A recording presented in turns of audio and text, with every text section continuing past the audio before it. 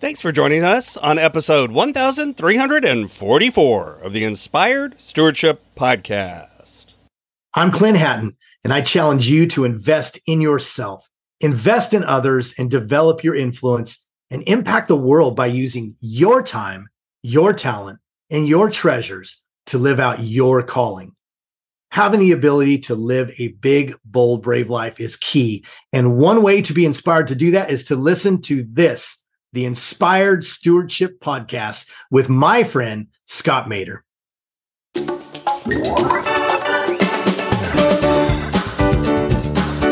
First of all, we never, as a human, you never need to feel obligated to compare pain. Loss is loss. Again, I mentioned part of the reason why I wrote the book and what it was for was because of all the tremendous loss and fear that came through the pandemic and COVID and all that. So I think, first of all, loss is significant and it's relative to every human being. So welcome and thank you for joining us on the Inspired Stewardship Podcast. If you truly desire to become the person who God wants you to be, then you must learn to use your time, your talent, and your treasures for your true calling. In the Inspired Stewardship Podcast, you will learn to invest in yourself, invest in others, and develop your influence so that you can impact the world.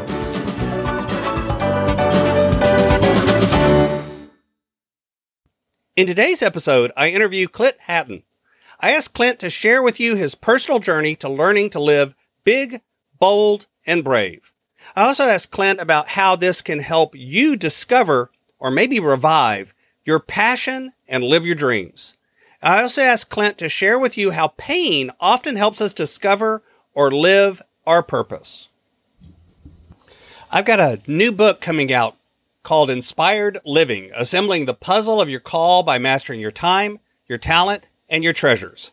You can find out more about it and sign up for getting more information over at inspiredstewardship.com, Inspired Living. That's inspiredstewardship.com, Inspired Living. Clint Hatton has trained over 8,000 leaders with a track record for creating energy, delivering dynamic content, and giving audiences the tools to transform their lives immediately and live big, bold, and brave. Clint helps humans unclutter their thoughts, clarify priorities, and create actionable plans that empower them to become their best version.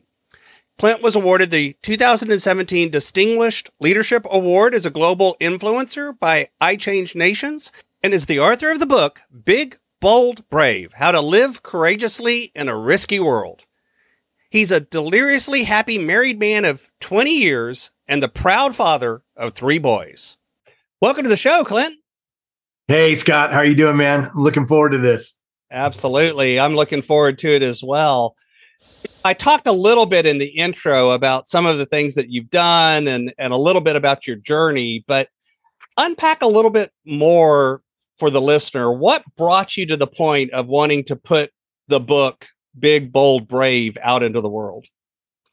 Yeah, there was a couple of pretty key things. One being huge. And then another one just being secondary, but I think accelerated my timing. And the primary thrust behind it was my oldest son, who in 2019, he was just shy of his 18th birthday. He had become a pilot, had a dream from the time he was 8 years old. Pretty crazy story. Ended up soloing at 16 years old before he had his driver's license, got his license at the age of 17, which is the youngest you can be, and was living his dream. And he flew a friend to the University of Arkansas, which is just a little north of us here in Dallas, just getting his hours, just a normal day, nothing unusual. And unfortunately, on the way back, he ran into an unexpected weather system through a little mountain range, and he ended up losing sight. They call it spatial disorientation. And he crashed and he lost his life. And as you can imagine, a devastating blow. As a parent, I have 2 other boys.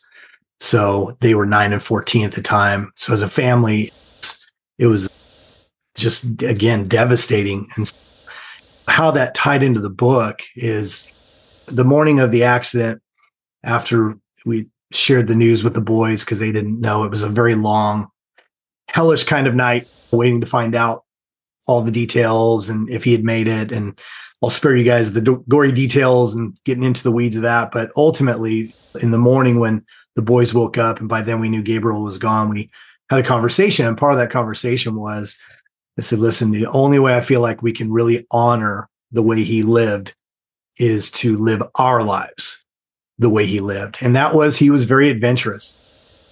Obviously became a pilot at a young age, which is pretty telling, but he had taught himself guitar. He was an amazing photographer.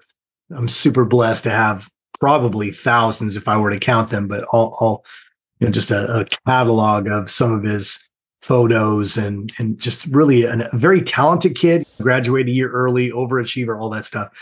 But losing him, we just knew that we needed to honor his life and not get trapped in his death. And it would take a couple of years before I wrote the book. Obviously, that wasn't something I was going to start in the early part of the grieving process.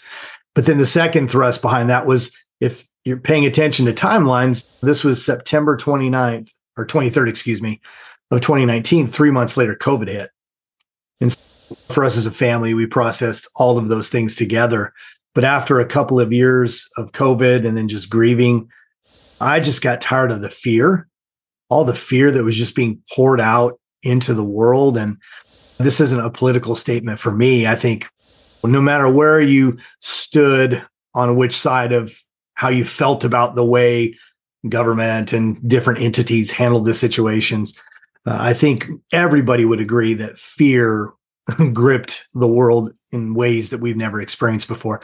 So that was really it. Those two things, losing my son being the foremost, but then COVID just, I wanted to write a book because it's not a grieving book. It will cover how we've been able to process that loss, but it gets into a lot of things about overcoming fear and how faith plays into that, and really becoming someone who makes a decision that you're not going to allow the gut punches of life to throttle you and keep you down, but you're going to use those situations as a catalyst to have a big impact on this planet and help other people. Let's talk a little bit more about the faith part of it. How did your faith journey intersect with what you were going through? Obviously, loss of a child is a big impact for a lot of people on faith. Right. And then COVID was a big impact on a lot of people when it came to faith. Absolutely. And like you said, that tear between faith and foolishness, right? You know, that sometimes there's fear and then fear. There's 3 F's there, but it's that how those tie together. How did you see that playing out during that journey as you began to think about the book? Yeah.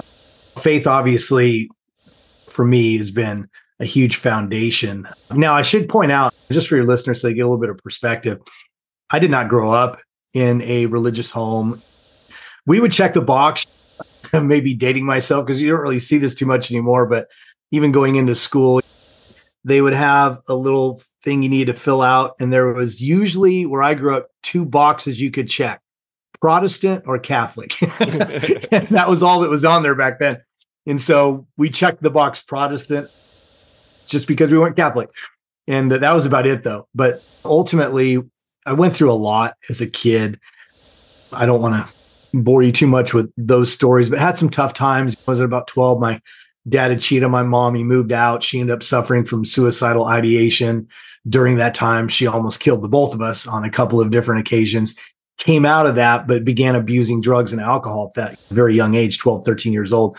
And then into my 20s, had a failed marriage. I got involved in the car business when I was 21 years old. And so became a professional salesperson, but that's where I was introduced to meth. And so I also abused meth for about 9 years. And so it really, for me, it wasn't until I was 30 years old. And that's when, I guess you could say, I'd reached my rock bottom, but I didn't know I was looking for faith. I actually had gotten involved in a network marketing company. And in that network marketing company, my upline and a lot of the leaders, actually the entire executive staff, just happened to all be Christians. And I didn't know that when I chose it. It was just how things were rolling out. But ultimately, what happened, Scott, was my upline, who was very successful. She was on the cover of Success magazine at one time, that kind of thing. There was something different about their life. I knew that. And I think the difference was I could tell that they, for some reason, no matter what happened, still had peace. And that puzzled me because I never did. When things would happen to me, I would go into a tailspin. So ultimately, I went to church because they kept inviting me, and I ended up making a decision. And so it was really only at 30 that faith came out onto the scene. And through some circumstances, a few years later, I ended up being introduced to my second wife, which now we've been married, my bride Amaryllis. We've been married for 20 years now. And during that season, we became pastors. I was a pastor for 17 years up until January. So again, faith, as far as this latter part of my life, has been really critical. And so when I wrote the book, I didn't write it as a religious book. I really wrote it just sharing many of the just real life stories of how we had two of our boys were born very prematurely, for example. One was born, our youngest son, Liam, was born at 1 pound, 14 ounces. Wow. 3 months early. And I remember going into the NICU unit, and it was a specialized NICU unit. He literally was in this bubble for months. And because at that point, his liver wouldn't have been fully formed, neither would his lungs. So a lot of support. Exactly. That many months early. Exactly. As a matter of fact, I'm glad you brought that up, because one of those things is when you say the lungs, it's because at that age, your lungs are not communicating with your brain. And so there's these bells that keep going off called Brady episodes, when they stop breathing because they forgot to breathe. I can't even tell you how many times I heard that bell. And so faith and knowing people were praying for us was a huge support for us during that season. And I remember looking around, because you weren't supposed to interact with anybody else. It was also during the H1N1 virus. So the entire 2.5 months Liam was in there, only my wife and I could even see him, not even our boys. So I'm telling your listeners, exposure. Yeah, exactly. So I'm sharing that part leading up to answering your question, because there was a track record of God playing a huge role in walking us through really difficult challenges. And I remember looking at those other parents sometimes and just the look of hopelessness on their face. And I just remember thinking during some of those tough things that we went through, where faith was such a huge part of our life, that I just don't know how people do it. I don't know how people do it. So ultimately, I think when you look at how we've processed losing our son, which far and away doesn't compare to anything else we've went through, it's your worst nightmare, truly, as a parent. Having those foundational experiences with God carrying us through really tough times and doing it as a family, which, if you want, we can talk more about that later. I think without it, I don't know, I wouldn't be having this conversation with you. I'm sure of that. Mm-hmm. Mm-hmm. So I know you mentioned the book is not meant to be, quote, a religious book, but talk about the stories and things that are going on. How do you think, because again, I deliberately ask about faith, not religion, because those are two different things. Yeah, I agree.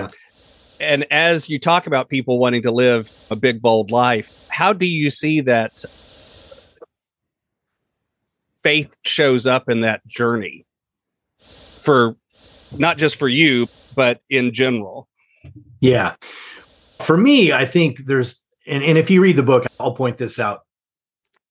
It's very clear throughout the book of my faith, because all of my stories are centered around that. So even though I say it's not a religious book, it's very clear that we've lived a life of faith and God has done some amazing things. But obviously the book contains some pretty tough stories, but it also contains some really amazing stories and huge victories. I think my core beliefs and what I'm doing with Big, Bold, Brave, if someone were to go to my website, for example, it says there's 3 things I believe about every human being. And that is, I believe every human being was created to be courageous. Now, when I say created, for me, that means God. Now, I know not everybody subscribes to that, and that's okay. But for me, that's what it means, is that we were created, and we were created with a courage. I make that very clear, because I believe God already places courage in us. It's not something we have to hunt for. It's already in there. Now you got to tap into it. You got to learn how to activate it, but it's in there. And I believe we were created with a creative genius. To me, this is key. I believe every single human being on the planet, and I believe I can prove it. I have some proof of it, was created with a very unique, specific creative genius that God implanted inside of them. And they were meant to do something great with it. And then the third thing is, I believe that we were created with compassion. I believe compassion and love comes from God. Whether you believe in him or not, I believe that love, which is the greatest force on the planet for good, right, comes from him. And so for me, faith is critical to live a big, bold, brave life, because that's where these three key components, in my opinion, come from that allow you to live that kind of a life and have an impact. Mm-hmm. That somebody out there is listening right now and hearing this, go live a big, bold, passionate life, and they're sitting there going, dude, I could barely get out of bed in the morning. Yeah.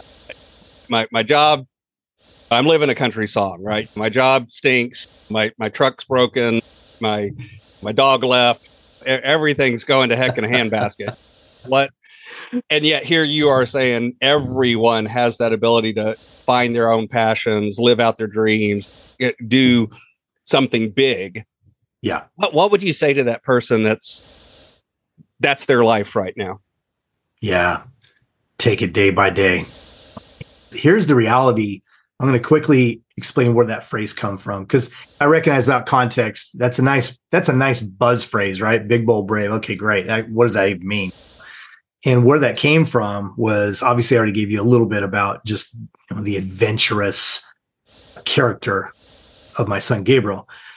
The morning after the accident, we were contacted by a couple of different news agencies. One of those was NBC here in Dallas. And it was a plane crash, first of all, which is always going to make the news. And then the fact that he was only 17 just made it even a bigger story in a sense. And so she called me and said, hey, we're going to do a story. We want to know if you'd be willing to do an interview. Scott, you can imagine, right? This is the morning of. So we're a train wreck. And I said no. It was a very easy answer. I'm like, no.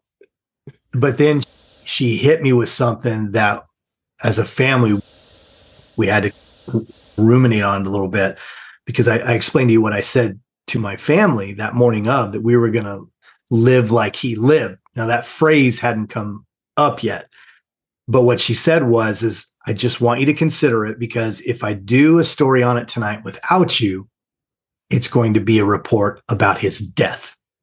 Mm-hmm. If you'll do it with me, I'll let you tell the story of his life, and you can include your faith. You can include whatever it is about his story that you want to share.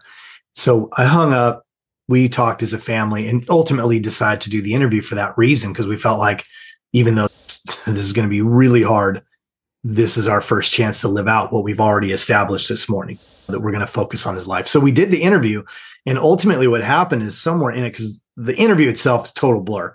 If I didn't have the video to look back at, I wouldn't have been able to tell you anything that happened, honestly. But we do. And when she played the segment that night, did an amazing job. And at some point during the interview, Scott, I said, he lived his life big, bold, and brave. I don't remember saying it. But what she did was, instead of playing me saying it, at the very end of her segment, she said, Gabriel's parents, they encourage you to live like Gabriel, big, bold, and brave. And when I heard it back to me, it just had life on it. And so initially, it just became our own personal family mantra. That's all it was. As I said earlier, it was a couple of years later before I started thinking about writing the book and ultimately starting my personal development company, which is Big, Bold, Brave. Now, to get back to your question, Big, Bold, Brave is a journey. That's the first place I want to start with that listener out there who's just feeling maybe hopeless or at least stuck. This life is a journey. And I don't know how you define it, Scott. I know a lot of people, and I said I was a pastor for 17 years, so pastors love to preach about destiny. And I'm okay with that. There's nothing wrong with that word, and it has its place. but I believe a better way to describe life is journey, right? Because there's different things that happen, great things, tough things, fun things, sad things. It truly is more of a journey. And so that's how I feel about Big Bold Brave. For that listener out there, listen, for us, Big Bold Brave in those early days was exactly what you described. It was being big, bold, brave enough to get out of bed. It was being big, bold, brave enough to just get up and do the work we needed to do and to be able to take care of our boys. And at that time, we had planned a church just a few months before that. Big, bold, brave was just doing some of the things that we needed to do to take care of those families that we had committed to. So Big Bold Brave, I don't want, the listeners to think about it as this destination down the road. And, that in order to start living Big Bold Brave, you have to have arrived already. I don't care where you are. You absolutely can start living Big Bold Brave now. And it may be just that simple. It may be, today I'm just going to get out of bed. Today I'm going to go get a workout in. Today I'm going to do something kind for someone. It can take a lot of forms. Mm-hmm. Mm-hmm. How does a lot of what you were sharing that kind of woke you up to this is around grief, pain, right, negative kind of experiences. How do you think those grief, pain, those things that show up that are hard and obviously are, nobody ever wishes anything like that on anyone else. It's not, and yet they show up in all of our lives in different ways. Absolutely. Not everyone's lost a child, but I think everyone's had things that are traumatic to them or experiences that were painful. How do you think, what would you say to somebody around those areas of pain and how that intersects with, finding your purpose, finding your dreams, living the life that you're talking about? Yeah, I think there's a couple of key things. Well, the first that happened for me with when I lost Gabriel and what that ultimately did to me and my family is death has a way of waking you up, right? Now, I know in some cases people can go into a pit and they can live decades trapped in the pain of losing someone to death, but there's also a lot of people that it wakes up, because what it does, whether or not I believe in eternity, but whether you do or you don't, we all know we have a limited time in this particular skin suit we're in, right? And so there is something about a death that makes it really in your face that I only have so much time. So to me, that's a part of it, recognizing that every day's a gift. And ultimately, what do I want that gift to say, when my time is done? So to me, perspective is a part of that. I also think I want to make sure I'm answering the question, where you're trying to go with this. Can you give me just a little bit of a guide there so I can make sure? I really want to help your listener with this. When I think a lot of folks, we all have different forms of pain that show up in our life. Yeah. And again, not always is it even a death. It's just things that we go through. How does that pain intersect with our ability to use your words, wake up to the idea that we can live that big, bold life? Yeah. Okay. So I guess to some extent, is it even necessary to have those painful moments? Right. I think to your point, and I'm glad you brought that up actually, because I think there's something we need to distinguish here. First of all, we never, as a human, you never need to feel obligated to compare pain. Loss is loss.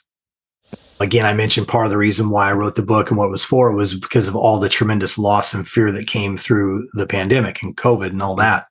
So I think, first of all, loss is significant. And it's relative to every human being. So you don't need to feel lesser than because my loss doesn't seem to compare to that loss. Comparison is just a bad gig anyway. So that being said, I think one thing we recognize, I'm a neuroscience geek, and we're not going to get into the weeds of that because I'm not a neuroscientist. But what we do know with the study of brain science is that, as you said earlier, we've all suffered some form of trauma, most likely. over the course of a lifetime. And a lot of times that happens at a very young age. And trauma tends to inform the way you see the world and the way you respond to the world, and even ultimately the way you decide to embrace your part in the world. And if you don't do some intentional things, you can get really trapped and not become who you were created to be.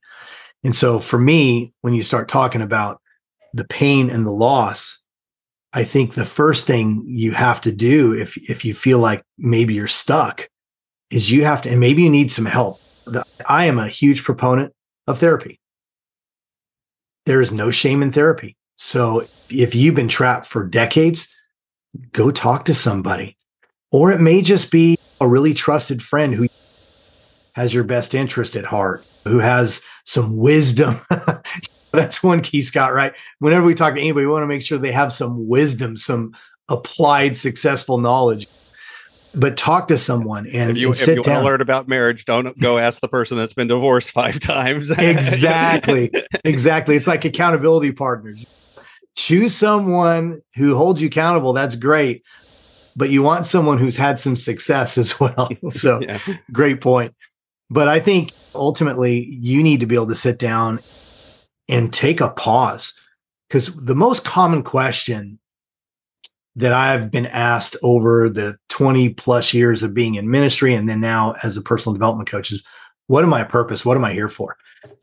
And people that on the surface look wildly successful, whether it's in business or as an executive of a company or whatever, and making good money or whatever, all those metrics that we see that we think, oh, there's a successful person.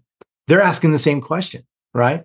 And I think most of the time it's because nobody has slowed down enough to really be able to sit down and say, what does really matter to me? What do I really want to do with my life? And what is holding me back? One of the things I love to do is I love to ask people to tell me their story in their words. Mm-hmm. That doesn't sound very profound, but what ends up happening is in telling their story, usually there's some words or some phrases that come out of that in the way they described it that really put a spotlight on those trauma-informed things that they may not even know are operating in the background of their mind. And then once it's on the surface, once it comes out, especially when it comes out of their own mouth, now you can begin to take a hard look at that, analyze it, and figure out what steps you need to take to move the needle, right? To move yourself in a direction where you really are becoming that person that you wanted to become and doing the things you want to do, which may require taking some risk, right? Mm-hmm.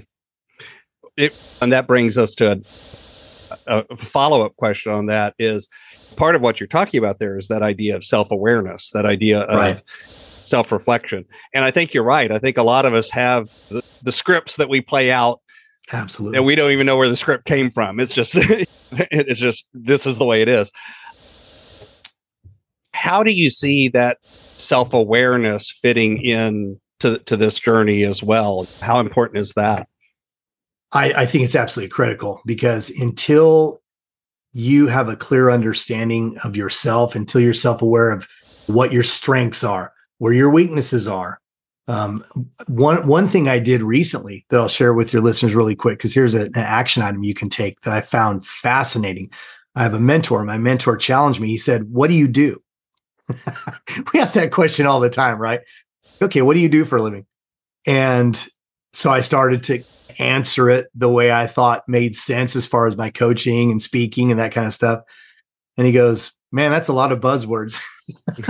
And so what was interesting about that is he had years ago interviewed, over the course of a couple of years, 1,000 multimillionaires.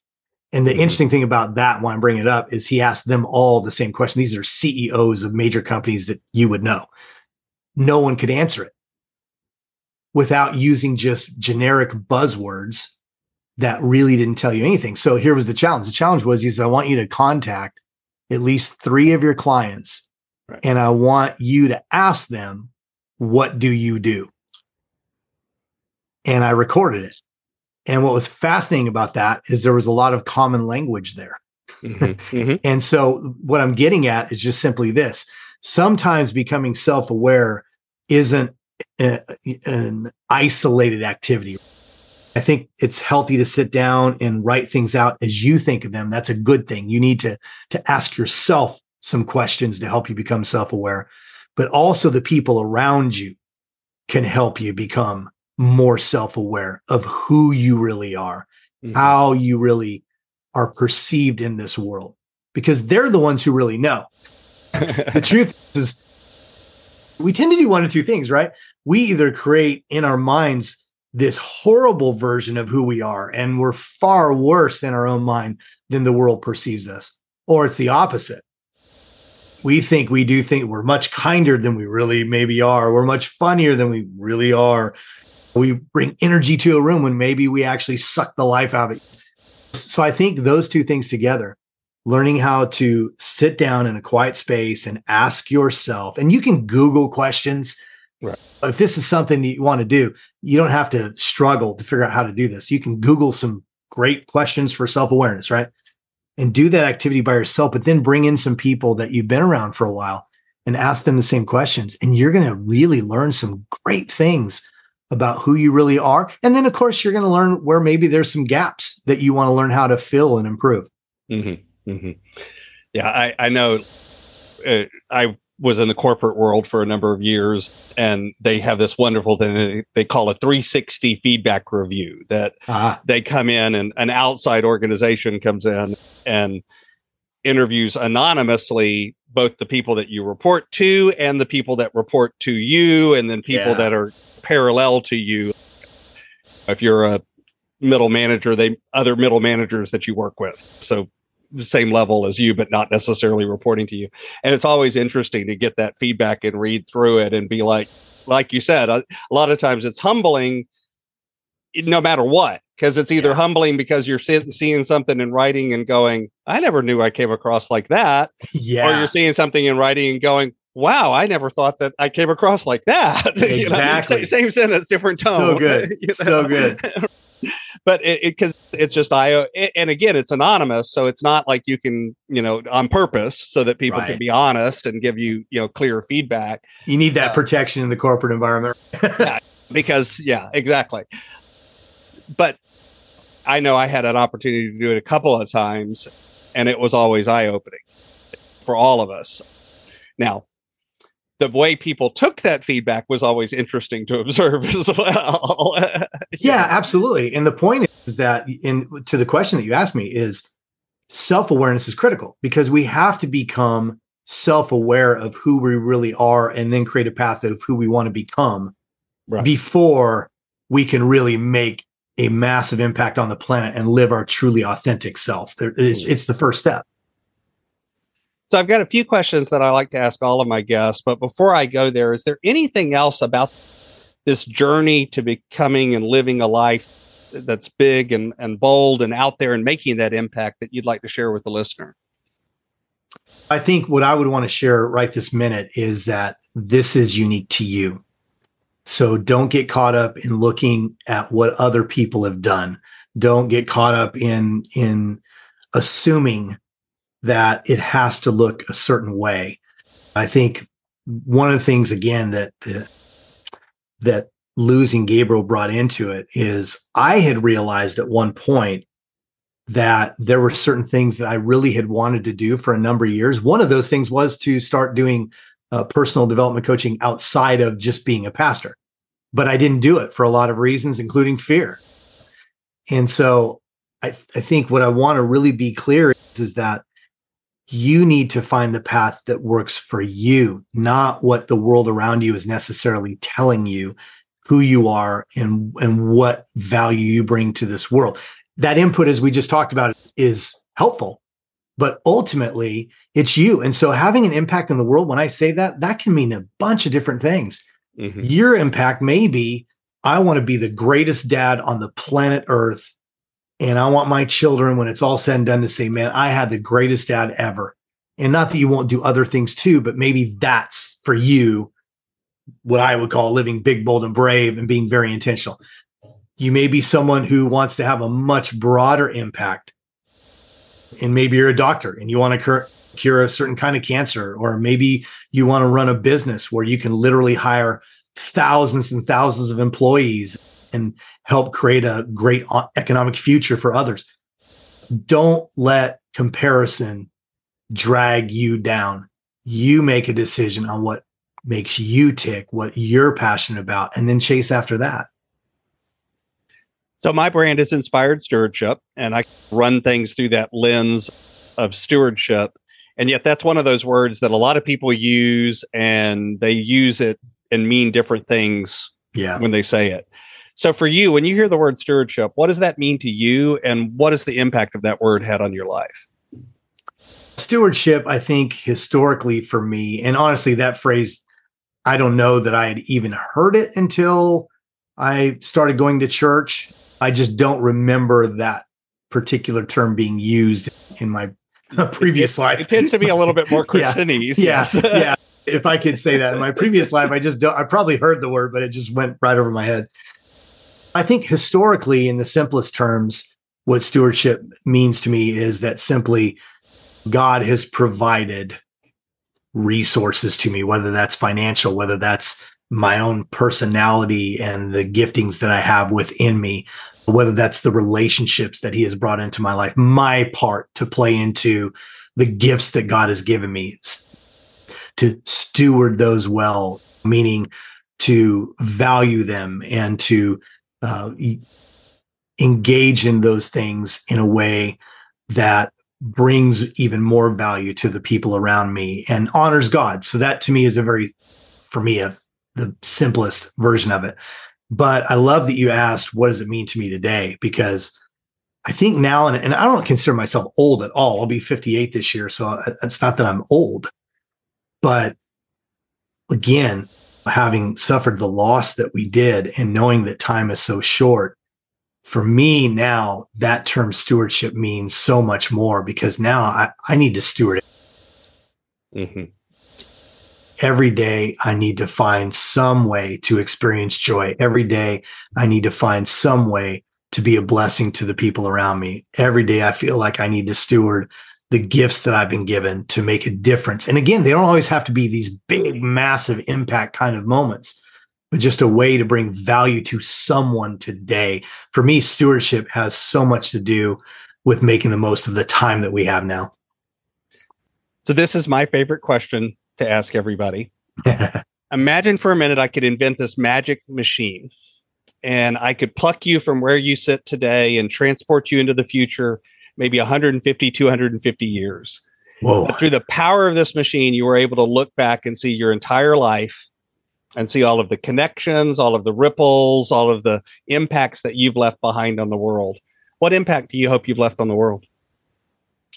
Yeah, that's a tremendous question. I think for me, at the end of it, in the final analysis, it just matters what value, I said it all already in a sense, what value I brought to people's lives. There's a lot of things I want to accomplish. I do have a list of things that I want to do and accomplish both financially and with the vision that I have for the mission of Big Bold Brave. But at the end of the day, when I'm gone, I want people to say, instead of just reading off my list of accomplishments, I want them to say that dude he loved his bride. He loved his family. He loved his friends. He did his best to try and love others. And my interactions with him were for the better. And for me, it really is quite that simple. So what's on the roadmap? What's coming next as you finish out this year?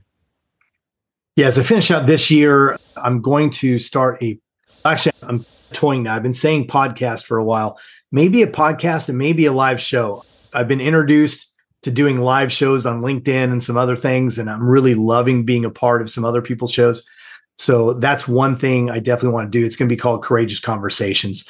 I want to sit down with people like what you're doing now and just have incredible conversations with people that not only have experienced some challenges in life and have come through those, because I think that's great, but also are having an impact in other people's lives in the process. So that's definitely one thing that I want to see. And then at the end of this year, I really have a great intention of beginning to gather a collective group of people that really have committed to a movement of living Big, Bold, Brave. And I don't mean that to make the name or the company Big, Bold, Brave famous, but my tagline, Scott, is courageous humans, inspiring lives. What that means to me is at the end of this year, I want to have 1,000 people that are committed to, I'm going to choose every day to be a courageous human being. And I'm not going to be one of those people that just sit back and listen to inspiring stories, which is wonderful to do. I want to be someone who lives an inspiring life. And so that's my goal at the end of this year, is to have a collective group of people that I'm connected with, whether it's connected with them doing their thing too. It doesn't have to be doing what I'm doing exactly, but that we've made a commitment to each other. That's how we're going to live, and we're going to help change the world.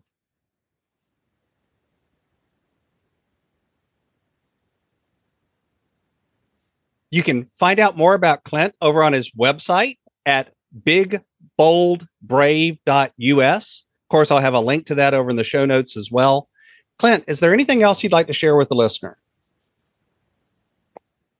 I just want to encourage you today, just today, take it one day at a time. And a phrase you'll hear me use a lot is courageous decisions. Make a courageous decision. Make a courageous decision that you are going to live the life of your dreams. And it may not look like that's happening today. I still face challenges like anybody, but just make a decision for yourself that you're going to make a courageous choice. And today I'm going to do something to take a step in that direction, whether it's get a book, whether it's listen to Scott's podcast, whatever it happens to be. I'm going to do something very intentional today.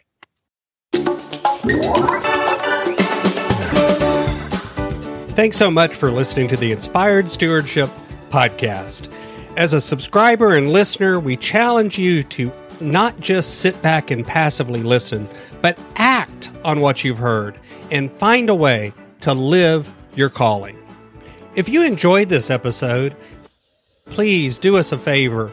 Go over to inspiredstewardship.com/iTunes rate, all one word, iTunes rate. It'll take you through how to leave a rating and review and how to make sure you're subscribed to the podcast so that you can get every episode as it comes out in your feed.